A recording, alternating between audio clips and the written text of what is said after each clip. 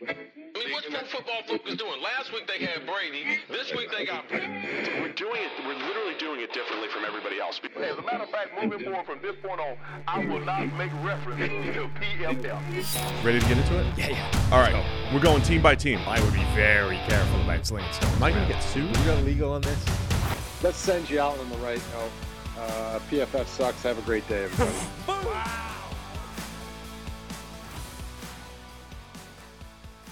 You are on location in Mobile, Alabama for the Senior Bowl. So obviously we're going to get into that. Trevor's going to give us his impressions of practice day one, who impressed, who did not. We'll talk Ben Johnson news as well, because that's a pretty crazy piece of news that broke during the day here, or yesterday rather, in the NFL stratosphere. But before we get to any of that, we got to tell you about a deal we have going with the PFF Mock Draft Simulator. The MDS, 30MDS, 30MDS is your promo code to get you 30% off. It's draft season now. That's all you're going to be hearing for the next several months. Go in there, draft to your heart's content, fix your football team in a way that your GM won't, frankly. You know it. I know it. You go and do a better job. 30MDS gets you 30% off the Mock Draft Sim.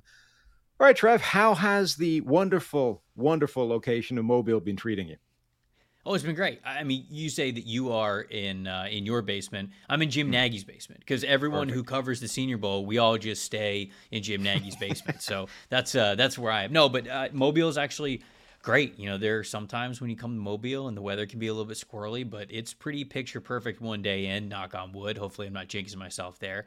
And we saw a lot of really great football. I mean, this is a stacked Senior Bowl roster, top to bottom. The trench battles, the first rounders, the second rounders, the day three gems. I mean, this Senior Bowl class has all of that. And I've been covering this is my 7th year now. And I don't know if top to bottom I've seen a group as talented as this one. So it's made for a lot of really fun one-on-ones and some scrimmage portions already. And we've already had a lot of guys stand out, even to first-round caliber types of levels. Yeah, it's fun. I mean, I'm obviously way behind you in terms of draft prep and sort of learning the full breadth of this class and all the names in there. I've done the stuff that we did during the season, the kind of high level position by position stuff. And then I started diving a little bit deeper over the last couple of weeks. And already there's tons of guys that I've sort of identified that I liked. And then you look at the Senior Bowl roster, you're like, oh, he's there. Cool. We get to see him for a week of Senior Bowl practice and all-star scrimmage and all that kind of stuff. So yeah, it's going to be fun. Let's start, though, and talk about massive news that broke yesterday that Ben Johnson, Detroit Lions offense coordinator, for the second year in a row, has withdrawn his name from the head coaching search, depending on who you listen to. And this is now the problem we live in with this world of insiders trading on, information that's fed to them by agents or by teams or by players or whoever, and is regurgitated verbatim with whatever editorializing and spin is put on it. It's impossible to tell what actually happened. One guy is going to tell you that Ben Johnson withdrew his name. Another person is going to say, they weren't that interested in him to begin with. But what is your read on the situation? And then we'll get into some of the reports that are out there.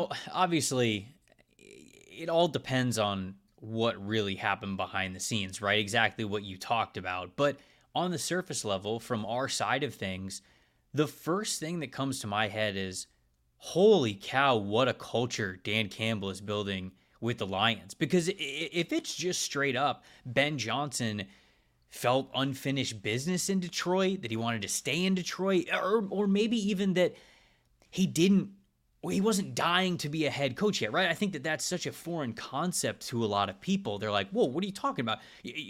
Every coordinator would want to be a head coach immediately. Well, I don't know if that's the case with literally everyone. And it kind of feels like now 2 years in a row, Ben Johnson's had the opportunity to jump to a head coaching role, and he has said no. I mean, when you talk about the money that this dude has turned down over the last 2 cycles, when you look at last year, a lot of people would say, oh, okay, he didn't want to work for David Tepper. He kind of sniffed what was going on in Carolina. He didn't really want that.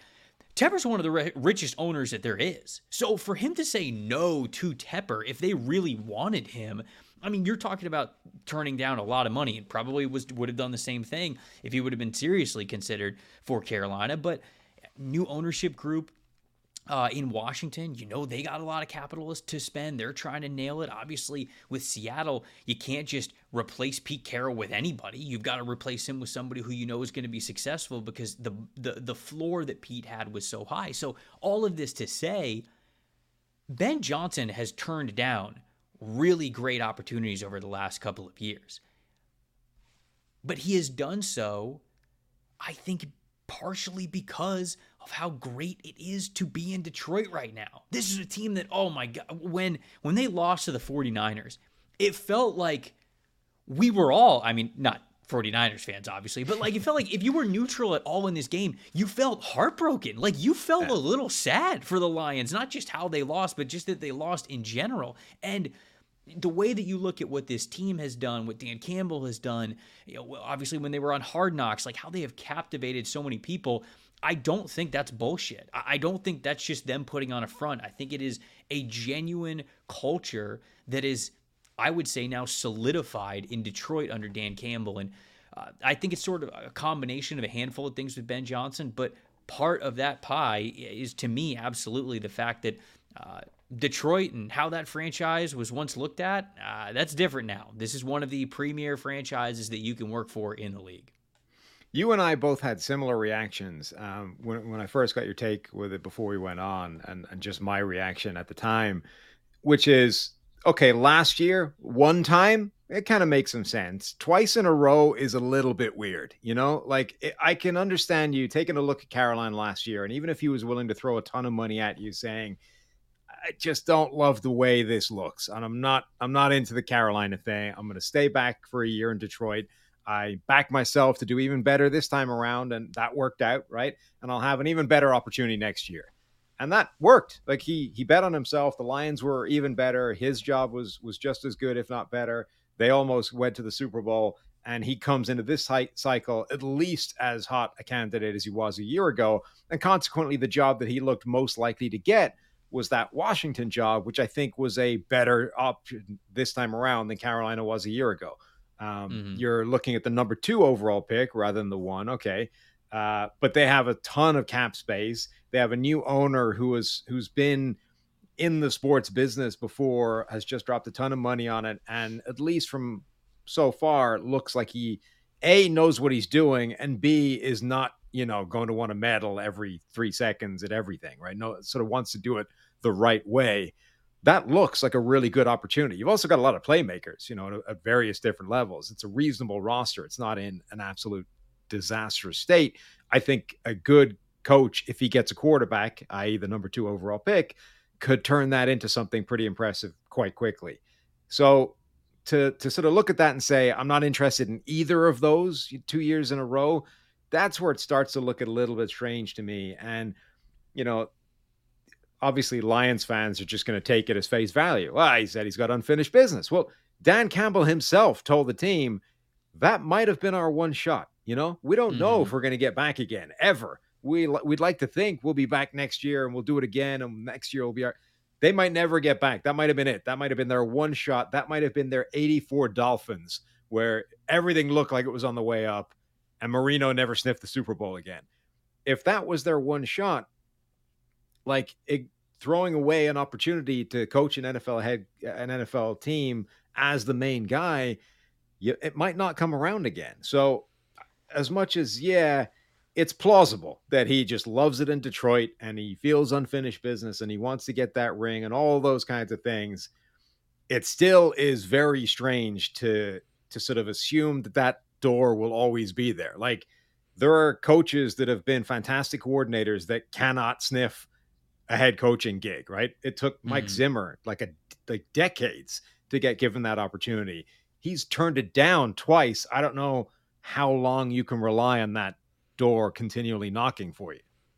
Yeah, and I think that, to your point, Detroit being as alluring of a situation as it is, like I said, I think is a piece of the puzzle, but I don't think that that's the whole thing. I do think that there is something else going on here, and I wonder if it's the fact that maybe not everybody is wired to immediately jump to wanting to be a head coach. Maybe he does not want to. I think that people often lose sight of what it is to be a head coach. You know, when you're a coordinator, you are in charge of your side of the ball and how the plays are called and what personnel to use and things like that. When you're the head coach, I mean, you're way more than that. Not only do you have your hands on both sides of the ball, but you're a CEO, you're a people manager, you're a coach manager, a player manager. You also have to work very, very closely with the general manager. You're the person who is doing every single post-practice interview, post-game interview, post-anything interview. And so being a head coach is so much more than just being a good play caller or being successful on that side of the ball. You really have to want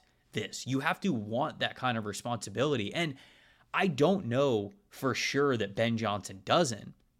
But when you talk about like, this is kind of strange, when maybe we should have looked at it a little bit more closely last year, because he is from the Carolinas. Like, he played at North Carolina.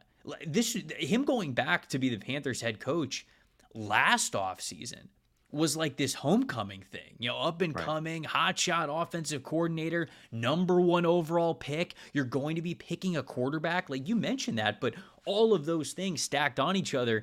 That Carolina job should have been the one that he took a jump for if he wanted to be a head coach right now. And we can sit here, you know, hindsight and say, oh, he must have known that the Panther stuff was going to be terribly bad. I don't know if anybody knew that it was going to be that bad that we saw. Certainly Frank Reich didn't, and the staff that he brought in. But yeah, I think that when you start to put together these pieces that we have seen about Ben Johnson and his decisions over the last couple of years, I just wonder if he wants to be a head coach. Because, like you said, you can make the Carolina excuse.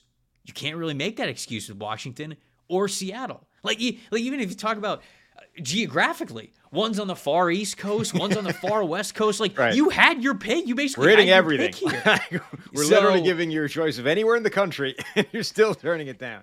And I think, you know, he's 37. He's going to turn 38 in a couple of months. Still young.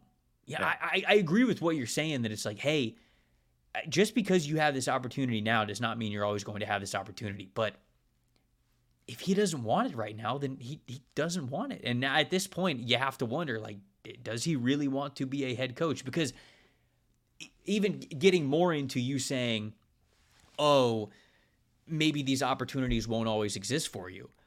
Okay, now if he becomes a head coach candidate next offseason, this is now the first question that all of them will ask. Not, hey, what are you going to do with our quarterback? What are you going to do with our offense? The first question that every team will ask would be, you've interviewed now 2 years in a row. Right. Do you actually want to be a head coach, or are you just taking this interview because you want a pay raise? Like, which one is it? So that now also, I think, will go into how this is handled in the future with Ben Johnson. And that is the interesting thing, because you've got some reports saying, look, the man, he's just loyal. He thinks he's got unfinished business. He wants to win a ring in Detroit. And then you have other reports coming out saying Ben Johnson wanted a ton of money.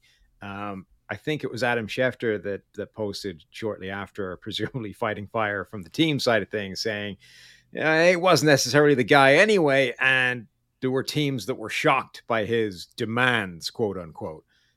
Josina Anderson had posted something from like way before this cycle, from like December or something, saying that Ben Johnson was apparently looking for $15+ million a year as a head coach, which is like 2 to 3 times what the average NFL head coach is earning, and would put him up with like Jim Harbaugh money, you know, one of the best paid head coaches in the NFL. So it is this fascinating world now where there's reports of all kinds of stuff. And you know, and even if those are true, right? Let's say Ben Johnson's out here saying, I'm not taking a job for less than $15 million a year. That could be just because Ben Johnson wants an absolute ton of money. It could also be because he doesn't want the job, and that's his way of doing that, right? Rather than just telling teams, I'm sorry, I'm not interested in your job. He's out here saying, I'm just going to price myself out of the marketplace and they'll make the decision for me.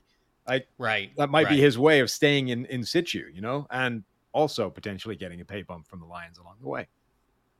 Yeah. And maybe it's a thing where he's setting a wild number now, like, oh, my number's 15 million. And it might be crazy egregious for this cycle, but who knows? Maybe you've floated the number out there. And let's face it, if the Lions once again have an incredible offensive season, there might be a team next offseason that goes, I don't care. It's 3 years in a row now that his offenses have dominated the league. Give him $15 million a year. So it might be a crazy, egregious ask right now, but maybe just because he threw that one out there, maybe it's like the long-term plan with him, where it's like, all right, if they're not going to do $15 million this year, maybe they will next year. Now that they know the price tag, I don't know. There are also people that just negotiate that way, right? Like, let's say Ben Johnson wants $7 million a year. Well, the way of getting $7 million is to go out here and tell them I want 15, and then when we finally settle on 7, it seems like a bargain. You know what I mean? Like, there are people that think that's the way you negotiate. So maybe that's what he's trying to do, and it just backfired. And in fact, they went 15. Get the hell out of here. That's what I'm going to do with Chris this offseason. I'm going to say, Chris, I need 15 mil, and Chris is going to go, who are you again? And so then that's where the negotiations will start. And then you'll go, okay, I mean 1,000, and he'll go, cool, done. It's perfect. That's how it's going to work. All right. Ben Johnson may be just looking after his family's financial future. And if you want to look after your family's financial future, you need life insurance to protect them. It's one of the smartest financial decisions you can make other than hiring Ben Johnson. And the start of the new year is the perfect time to get it done so you can focus on whatever else the new year has in store for you. Fabric was designed by parents for parents to help you get a high-quality, surprisingly affordable term life insurance policy in less than 10 minutes. Fabric has flexible policies that fit your family and your budget, with quality policies like $1 million in coverage for less than $1 a day. Get your personalized quote in minutes and then apply when it's convenient for you. It's all online and on your schedule. You can go from start to covered in less than 10 minutes with no health exam required. Join the thousands of parents who trust Fabric to protect their family. Apply today in minutes at meetfabric.com/PFFNFL. That's meetfabric.com/PFFNFL. MEET fabric.com/PFFNFL. Policies issued by Western Southern Life Insurance Company, not available in certain states. Prices subject to underwriting and health questions. All right. I need some kind of travel log from you. What was your process to get to Mobile? And then how weird was it standing there in front of a bunch of people in their underwear being put on a weighing scale? No. They don't do the underwear weighing scale anymore. They did away with that. Instead they tweet out the graphics so everybody gets the measurements at the same time, and that's kind of the process. But it does take place, right? You're just not in the room anymore.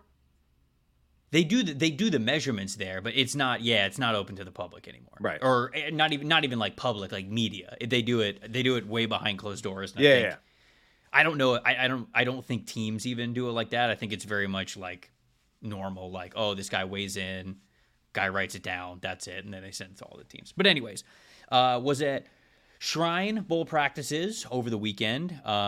Those were great. Shrine Bowl was a really good time. It was the first time that it was in Frisco, Texas, at the Dallas Cowboys practice facility, which is gorgeous. I can't remember which bowl game was hosted there, but it's big enough. The practice facility is big enough and nice enough where they host a bowl game there, and when you go there, you can absolutely see it. So, really great facility, really great couple of days of coverage. That was a lot of fun. Had a handful of players, especially a couple of wide receivers, Malik Washington, Taj Washington. Those guys really, really stood out. Renardo Green, Jerry Jones, the defensive backs from Florida State, I think really stood out as well, really helped their stock. More of a under-the-radar guy, Christian Boyd, the defensive tackle from Northern Illinois. Sometimes you go to these events and you just go, you're a very obvious NFL player that's standing out amongst people who might not be. And it felt like that was Christian Boyd at the Shrine Bowl. So I thought he played very well as well. So there's a handful of Shrine guys that I think really stood out. But this Senior Bowl roster is, like I said, a lot of fun. Top to bottom, it's one of the most talented that I've ever seen. So we were very eager to get over here as well. Had to travel through what I think is the worst major airport in the country in Dallas-Fort Worth. Okay. It's just, dude, I don't mean for the Dallas-Fort Worth airport to catch a massive stray here on the PFF NFL show, but that's what's happening. It feels like a labyrinth, man. It feels like a maze. I mean, you got to take this tram to go this thing. You got to take this bus to go here. And then if you got a certain gate and you go to a different check-in, you can't get to the other one. And then when you get there, it's all confused. I don't know, man. It's all over the place. Very lovely once you get past security. Very nice. Ample seating, great restaurants, very clean. That's all good. It's just navigating it, man. I feel like it doesn't need to be that difficult. I've never been through Anyways. Dallas Fort Worth. The only one when we were booking our Super Bowl flights, right? There were a bunch of different ways, and we didn't book them right away because the prices got jacked up with demand. And I'm like, I refuse. I'm going to wait. They're going to come back down. They're going to come back to me. I just have to have patience, right? So we dragged it on for like a month, and every day Gordon was like, "Have you booked your tickets yet?" And he was like, "No." He goes, "Have they gone down?" "Nope, they're still going up." Have faith. Have faith. It's going to come back, right? They eventually came back down to us, and we got them for cheaper. But for a while, it looked like we were going to screw everybody out of a lot of money. Hold on. How in jeopardy were you here of not making it? Oh, no, we were going to make it. It's just that it would cost Gordon like $500 each more than it was supposed to, right? If we just booked it when he told us to in the beginning. But anyway, of the various options that were getting us to and from Vegas, getting there was easy. Getting back was the problem. And one of the options was routing us through Midway. Again, never been through Midway, but I have heard that it is the worst possible place to have a layover. And so we were very against doing that. I think I've been to Midway once or twice, but I actually don't remember it being terrible. Maybe it's a Chicago airport thing, because I hate O'Hare. I think the O'Hare is terrible. Oh, no, maybe I've flown through O'Hare. But I don't remember having a terrible experience in Chicago. So I don't know. Maybe people are just soft. Maybe. No, I'm kidding. I just complained about the Dallas airport. So I'm, throwing rocks at a glass house, if you will. But yeah, we made it here though. We made it through the Dallas airport. We made it. I've only ever been like through Mobile on the way to somewhere else, right? It's not like I've never sort of stopped there. And I've never been to Mobile for the Senior Bowl either. So I'm only kind of living vicariously through all you other people that do this. And what's the place that everybody goes to? Like the one bar in the street that it is called Veets. That's it. Veets is what it's called. Yes. So I had only ever heard of this place, and I don't know what picture was in my head, but it was not the picture that was tweeted out by somebody this week. I think Jim himself tweeted it out. Yeah. He tweeted a picture of this place, and I'm like, that's seriously the place that everybody's been talking about for the last like 5 years. What is that? It's so truly like the fact that it is now very known and famous. I mean, the bar itself is, I don't mean to come off as harsh, but like it's nothing special. You walk in the door and like it's just a big wooden bar. That's it. That's all it is. It's just fun because Mobile, little less than it was, I would say, 5-6 years ago when the Senior Bowl wasn't as popular as it is now. Now there are. Man, it feels like there are more media members that go to the Senior Bowl every single year. And before, there were a lot of media members that covered the event. But why Veets was cool was you could go out as a media member and a lot of coaches would just be sitting at that bar drinking, whether it's position coaches or scouts or, GMs, head coaches, like they'd just be hanging around there. And so it used to kind of be very low key. I am sure that there are a lot of coaches that still partake in a fun night at Veets. It just maybe doesn't seem like the every night thing that it used to be. So there are many, many, many stories that probably begin at Veets. You know how people say, oh, this combine deal or this NFL draft trade started at the combine, right, over drinks and things like that. I can guarantee you that some of those conversations also started in places like Veets at the Senior Bowl. So that's why it has so much fame to it. I wonder how far a deal like that has ever gone before sobriety kicked in, Because, everyone's done some very stupid things when they were drunk, but usually you don't have paperwork to sign when that happens, right? You just do something dumb. Whereas you can't get that far into an NFL transaction before somebody's got to fax something or, there's got to be some paperwork signed somewhere, which means presumably there is a point where the sober person realizes what they've agreed to. And it's like, no, I can't like that. No, the deal's off. We're not doing that anymore. I would love to see all of the stacks of napkins that crazy deals have been written on, just like bar napkins. Yeah. Like, you're like, yeah, I'll give you Aaron Rodgers for 3 first-round picks, like back in like 2011 or something like that, something crazy. Because I'll try to remember the details. There was one that I heard not too long ago. That was like this stuff gets talked about, and it's GMs, head coaches, like they just come up to each other at the combine and at events like this, and they just go, yeah, what do you want from Mahomes? And they'll just like, obviously like have a conversation. It's like, no, what do you want? Like, what you want is like 6 first-round picks? Like, if I offer you 6 first-round picks, would you say yes or no? And it's in those moments that you remember that obviously these general managers have hopefully more experience and wisdom in these situations. But at the end of the day, they're fans a lot like we are. You know, they're there for the hypothetical. They're there to have like these crazy conversations of the what if and all that kinds of stuff. Because yeah, there have been plenty of NFL trades that actually have happened that you go, how in the world was that guy available? How does he go for this kind of a price? All that stuff. And so it really comes down to places like that where those conversations probably begin over 1 or 2 bottles of liquid courage. Yeah, it's the answer to every one of those crazy trades that happens, and you ask yourself, how did that conversation even get started? This is the answer, like this. Anyway, let's get into the actual week or the practices that you've seen. But first, this podcast is brought to you by DraftKings, the leader in fantasy sports, and they've just dropped a brand new fantasy app called Pick Six. Pick Six is the newest way for you to get in on the fantasy football action with DraftKings. Just pick between 2 and 6 NFL players and choose if they're going to have more or less of a stat. For example, will a player have more or less than 100 rushing yards, or will a player have more than 1 touchdown? Track your lineup and compete against others for a shot at huge cash prizes. Download the DraftKings Pick Six app now and sign up with code PFF. That's code PFF. Only on DraftKings. Pick Six. The crown is yours. Gambling problem? Call 1-800-GAMBLER. 18 plus in most eligible states, but age varies by jurisdiction.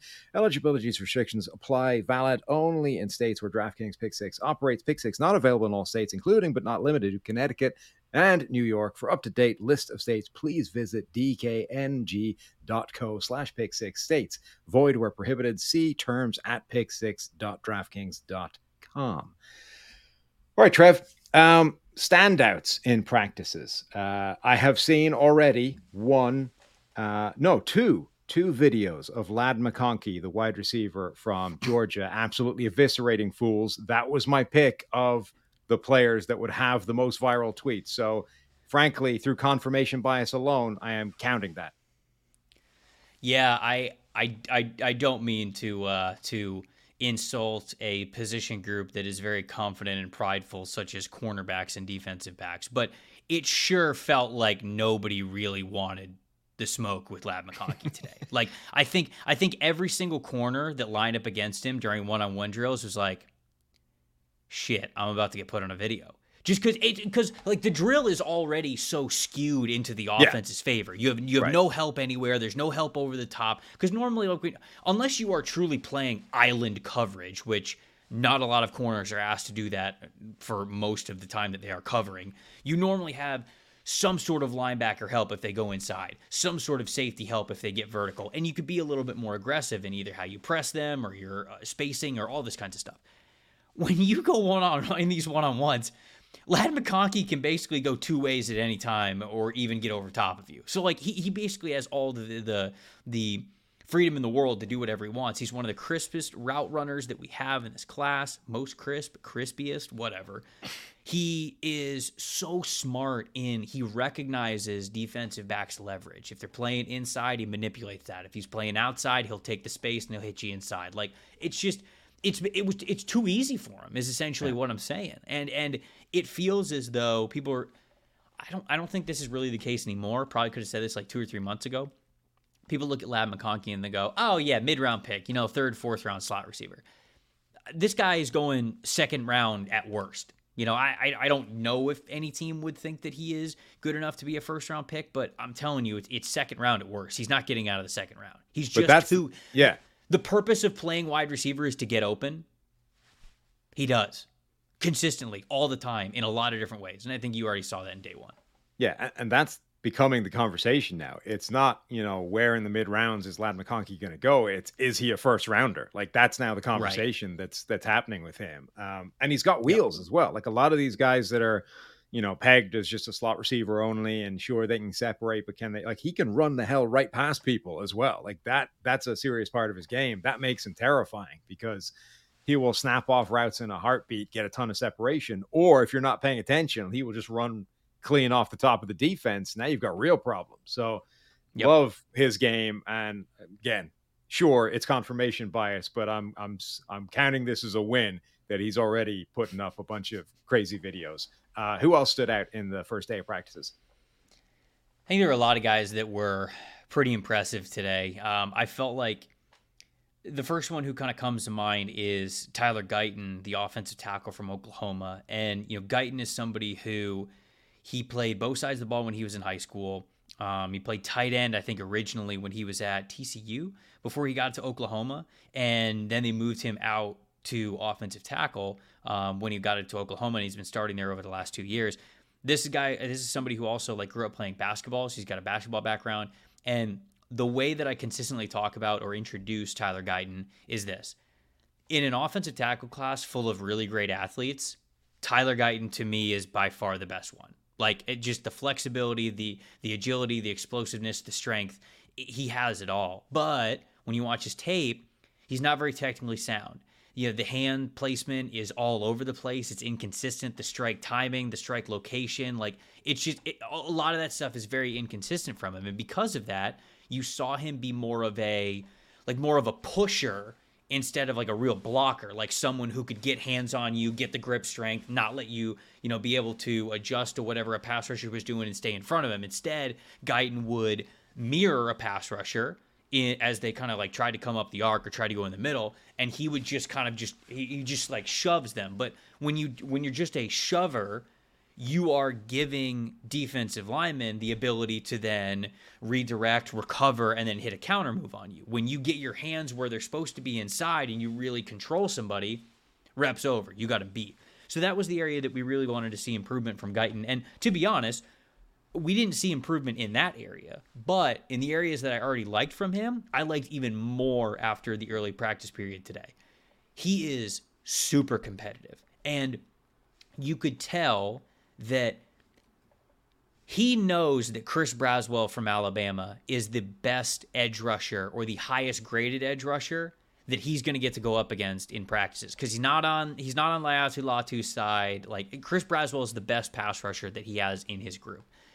He wanted to go against Chris Braswell. In fact, he gave Braswell a high five right before they were about to duel one-on-one, and Tyler Guyton got the better of him, and then he gave him, a tap on the helmet afterwards, and he's just pumped, man. He's a super competitive offensive lineman who seems to be a really driven player to be the best version of himself he can be. So when you kind of confirm that, and then you throw in the natural gifts, that's somebody that I'm pretty much all in on now at this point. And even though the film is not perfect, this is the kind of offensive lineman that you take in the first round.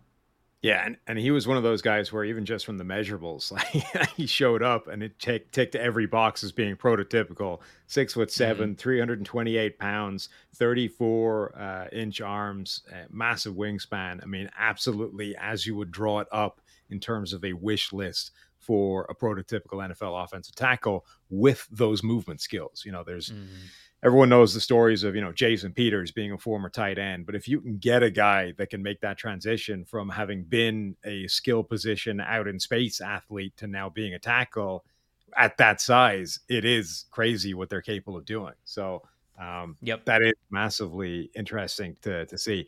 One guy I asked you about before we went on, Xavier Legette, the South Carolina wide receiver, listed at 6'3", 227 pounds. I'd been getting kind of DK Metcalf comps because of that.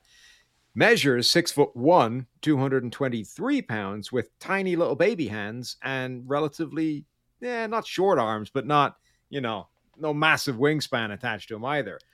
How badly do you think that damages his draft stock? Well, yeah, because I think a lot of people were on the fence with Legette because this year, although it was a very good year for him, was the only real high production year that he had when he was at South Carolina. He was mainly used as a depth wide receiver and a special teams player over the last couple of years, and so this was kind of his breakout season. They said that he had an unbelievable summer camp, and that's why he was getting the reps early. Juice Wells goes down with an injury, who was supposed to be their wide receiver one, and that meant a lot of those targets were now going to Legette. And he was worthy of them. He was a big time producing player, but we talk about the DK Metcalf comps. It felt like that's how he was used, right? He was this vertical type of receiver who was a contested catch monster this season. And then he was also somebody that they would throw screen passes to, and they allowed his athleticism to shine with yards after the catch. And so his usage, I think, reminded people a lot of DK Metcalf just as much as the measurables might have. But, when you take into account that this guy is not really a separation artist with his routes, he really is that contested catch type of a player. When all of a sudden you're shaving 2 inches off of his height, he's got smaller arms and he's got smaller hands than you thought. That sort of goes into your projection of, okay, if this is going to be your bread and butter in the NFL, you're not towering over anybody anymore. You don't have these pterodactyl arms to go attack the ball at the high point. Now he still does all these things, but he feels a little bit like this year's maybe Rashee Rice player, where the guy that you were in college, maybe, I don't know if you have the ability to be that consistently at the NFL level, but I don't think that's exactly the comp that you would go with, because Rice was still super explosive, and I think he could show he could be that sort of quick hit yards after the catch player. Even though I saw a lot of people bringing up Treylon Burks as a guy who, just showed up, and once the measurables were, it's like, this is not the person that we were built. This is, we've been sold a different model.